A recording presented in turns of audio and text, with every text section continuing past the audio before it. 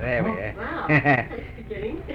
I think, he has the appearance of a graduate student on the Berkeley campus who is quiet but very sympathetic.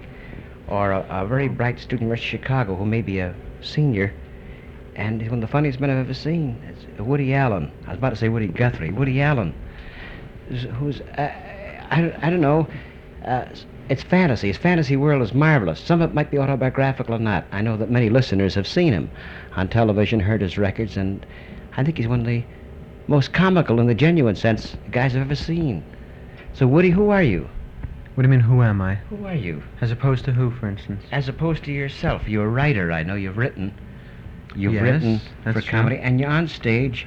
You're like a lot of college students I know, or graduate students, who are kind of shy and awkward, and yet Yes. terribly outgoing. It's both. It's paradox. I am shy and awkward on stage and off stage, and it's just fortunate that I can be heard when I speak on stage, so that the jokes get across. But ordinarily, I'm uncomfortable off stage, and I'm uncomfortable on stage. Yeah, but you don't seem... The funny thing is the audience in watching you is not at all uncomfortable. Suddenly they recognize many of their own thoughts, fantasies they never experienced, but you do because of your creativity, your imagination. It's almost like a cartoon, a wild, marvelous, whether it's Pfeiffer cartoon or Adams. You're real, yet at the same time you're a cartoon figure. You're very endearing and very attractive. How can you Thank explain you. that? Well, the truth is that everything that I do is cartoon is probably a good descriptive word for it because it's highly exaggerated.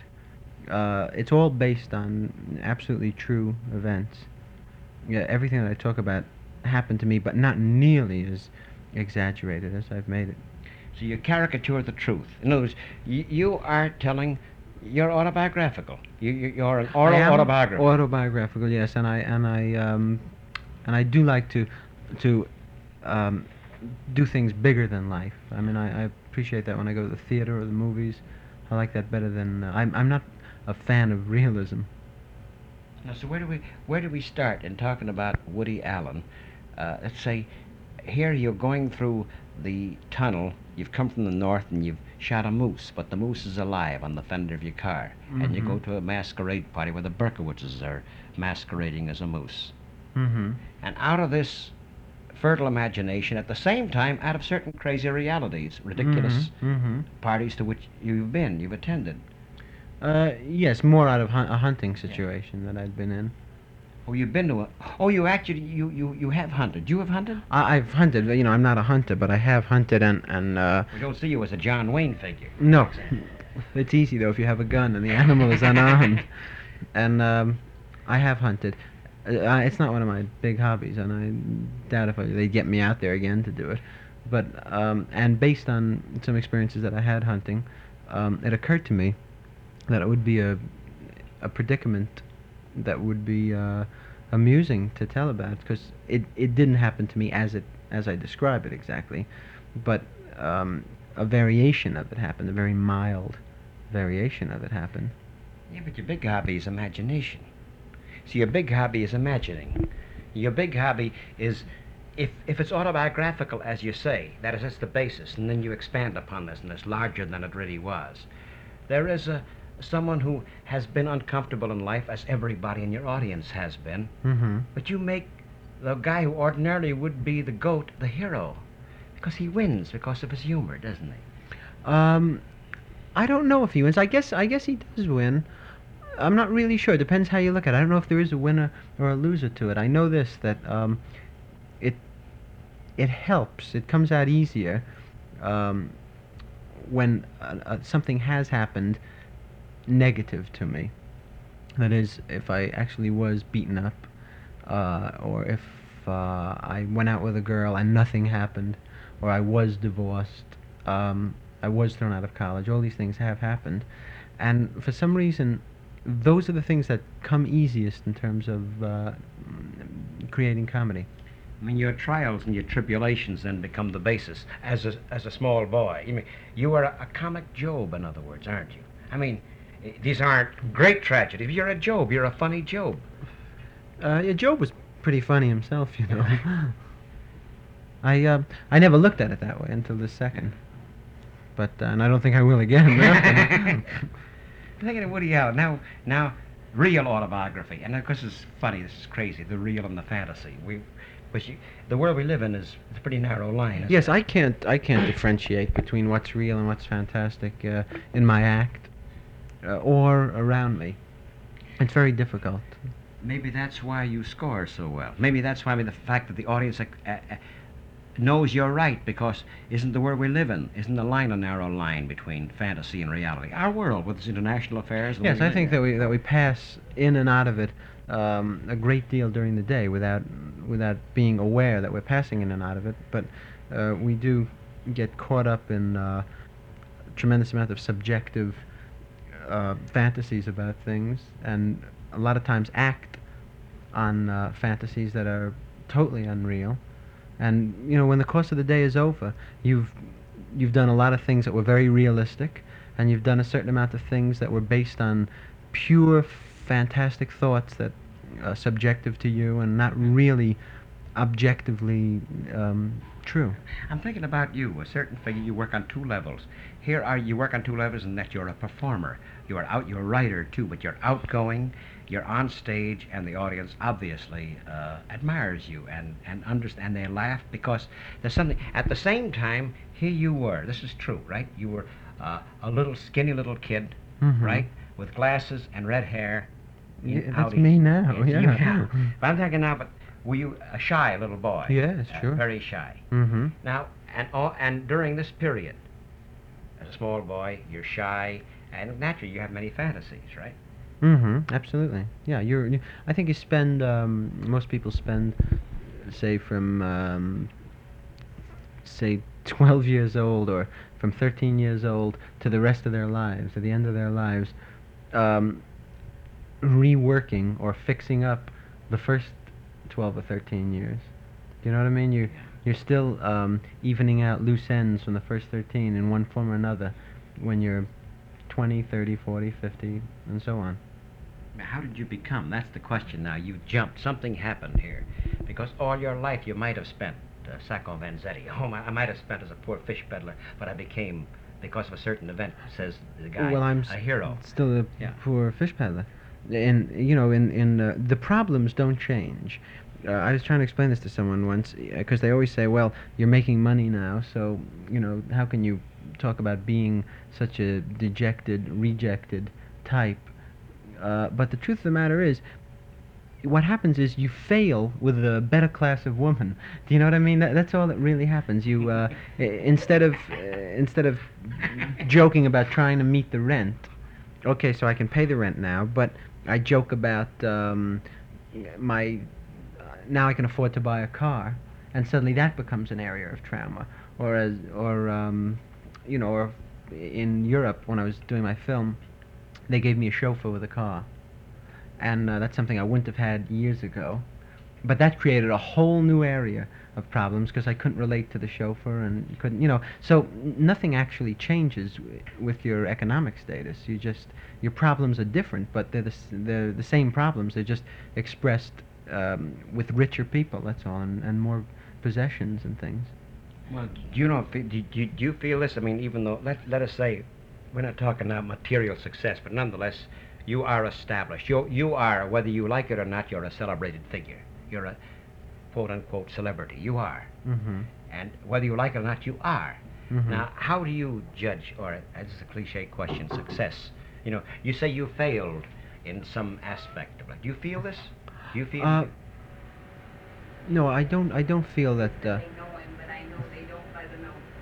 I don't feel that I failed at all.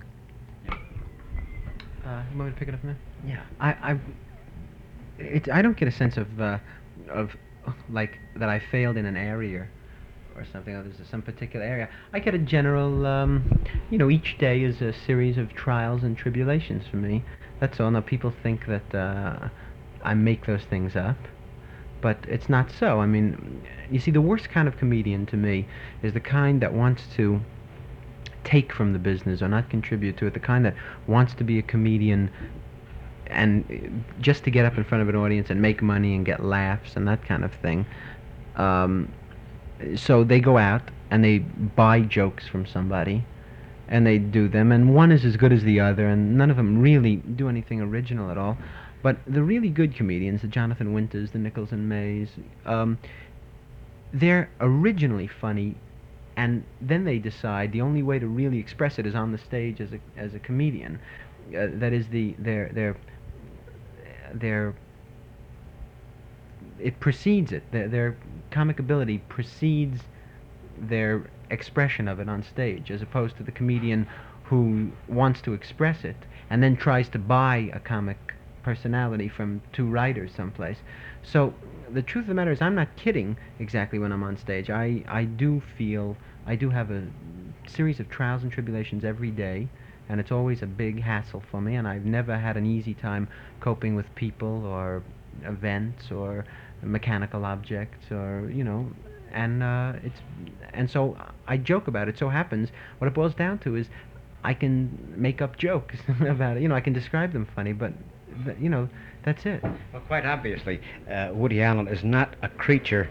You're not a creature of gag writers, because it's you as against life, whether it's Elaine May, who and Mike both from Chicago, and I know, Mike in his own fertile imagination now as a director, but is fertile, and Elaine May had her own trials and tribulations, battling life, and I imagine Winters, obviously, but it's their own battle with existence. It's a comic battle. It's quite serious to you. Yes, But I'm is, sure it's serious to you. It's comic to us who watch you, because our own battle is serious to us. When someone else does, it becomes comic, doesn't it? Yes, when I was held up and mugged, it was very it was a terrifying thing and an unpleasant thing. And when it actually happened, it was no fun. But I lived through it, and I mean, I wasn't close to not to living through it, but it wasn't that terrible. And a few weeks later, when I would describe it to people, my natural inclinations, whatever it is that I am, described it in a comic way, as opposed to hysterically sobbing my eyes out. But of all the humor, there's always one fall guy, and that's you. The fall guy. I mean, the patsy is you, but as the patsy tells a story about himself. That happens to be an expression of my personality. You don't find that in every comedian. I find there are two general types, broadly speaking. One type is my type, wherein I'm acted upon consistently. That is, Robert Benchley was like that. Chaplin, to a degree, was like that. And then there's the other kind of comedian, who's the aggressive comedian, like Jonathan Winters or W.C. Fields or Groucho Marx, who come in and aggress on a situation.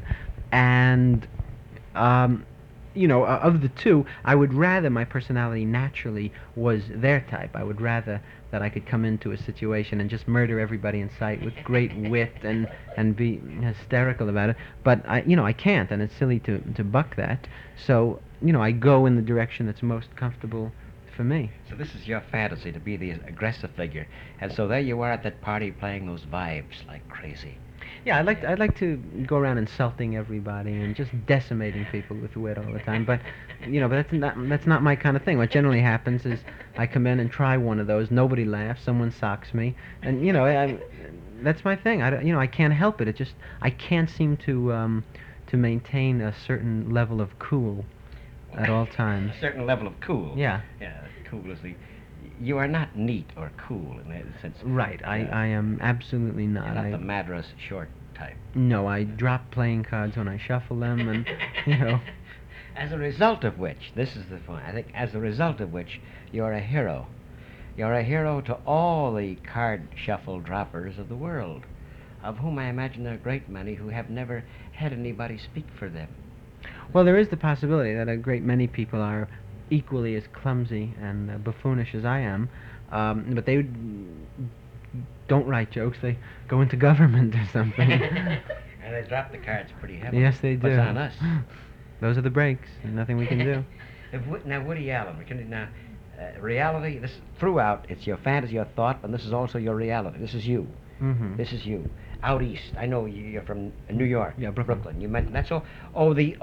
Everything you name, I talk about on the stage, you record.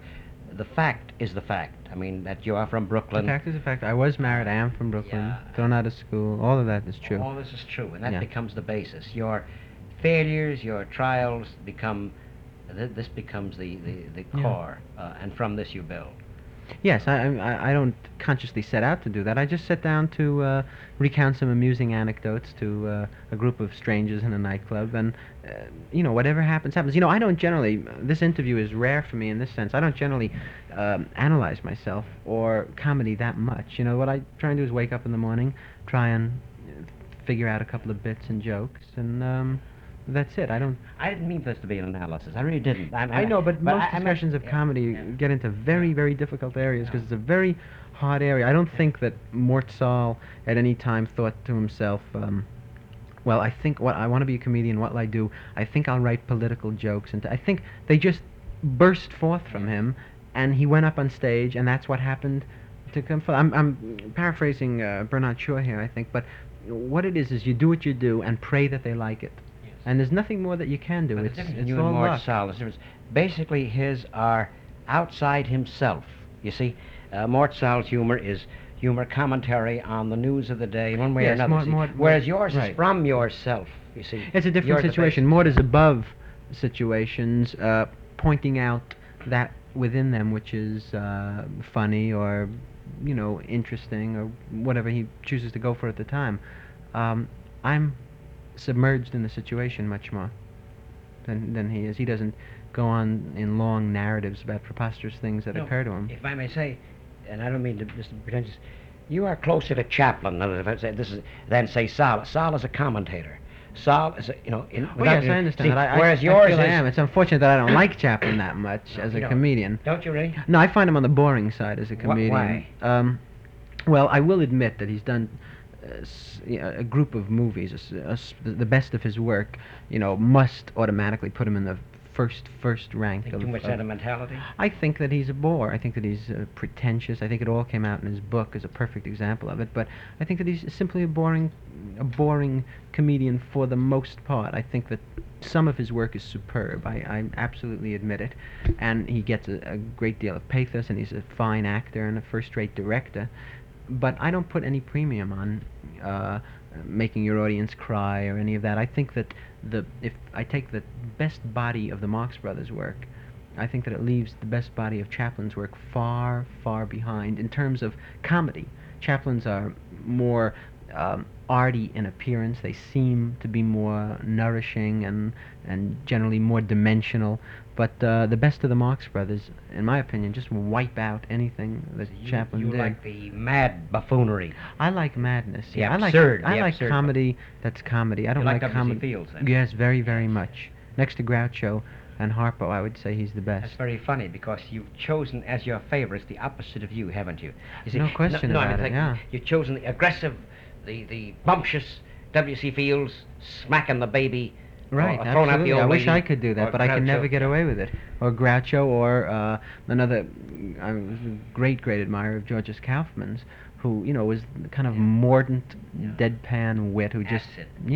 and I can't get away with that. So it's the acrid Woody Allen. This is very funny. So it's Woody Allen who is gentle, who would very much compare to the Little Tramp, or the Harry Langdon, you see, or someone who is acted upon. all the guys I don't like. Yeah. Whereas you admire the rough, tough, brutish, very funny. Yes, I wish that I could Yeah. just run into any situation and just turn it into bedlam like Groucho can, but I can't. I enter like Robert Benchley would more, and generally something falls on me. I mean that's more my kind of thing. Woody Allen, the writer, was both. Now you work on several fields. I mean, obviously you're not a creature of gag writers, as any number of successful showbiz, quote unquote, Mhm. businessmen comics are. Mhm. This is the gag, and they offer it, and the Right. and the mile of it. This is not yours. Yours is part of you, which is your own, written or improvised.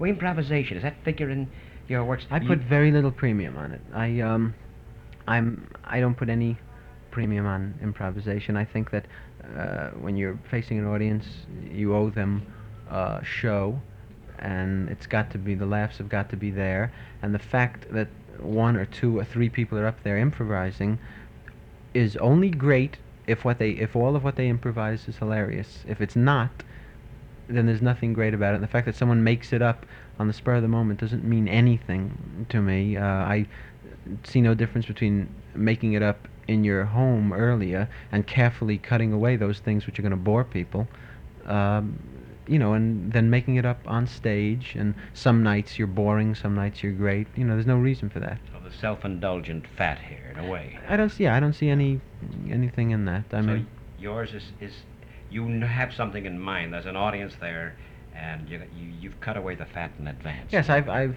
figured out my stories. I figured out how I'm going to tell them, and I try and pack them with as many laughs as I can, and that's it. Woody Allen, the writer. Well, again, I can't separate the two. It's both, because it's your.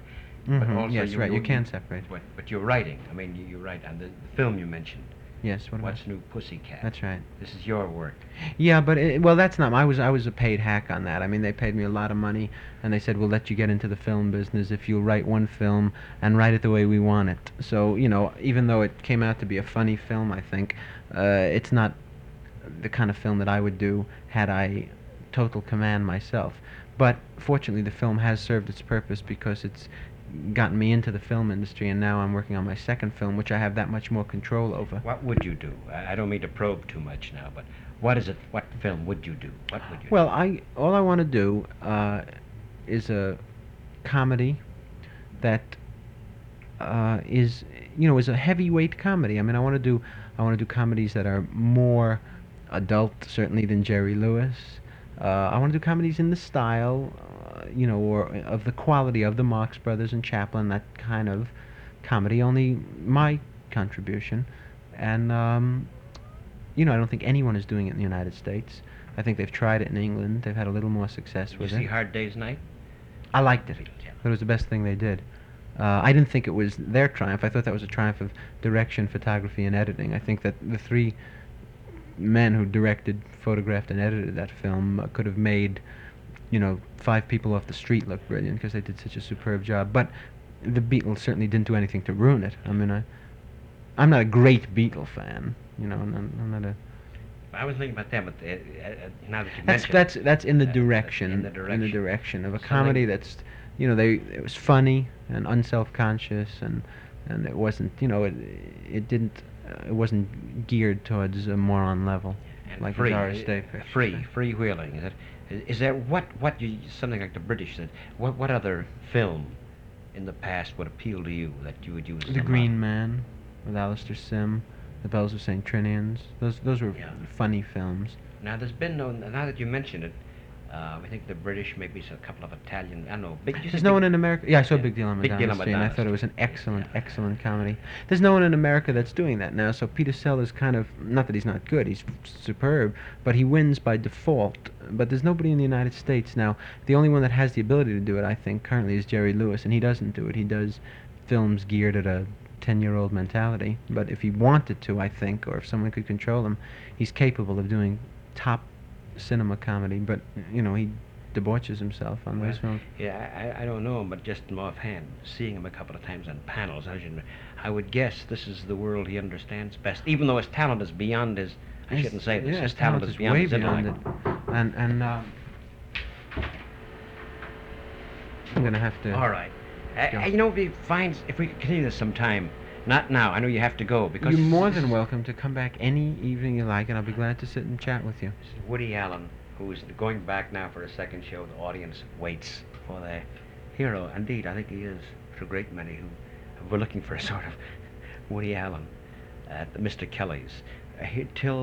Until I'll be here till the 20th of this month, but I am immortalized on wax in Volume 2 of my new record album on Cold Picks. Cold Picks label. Cold Picks label, yes, with a pop art picture of me on the cover, and it's got the best of my stuff done as good as I can do it. Cold Picks, Woody Allen, Mr. Kelly's, until the latter part of this month. Chapter 1, Woody Allen. Thank you very much. You're welcome. Thanks for coming.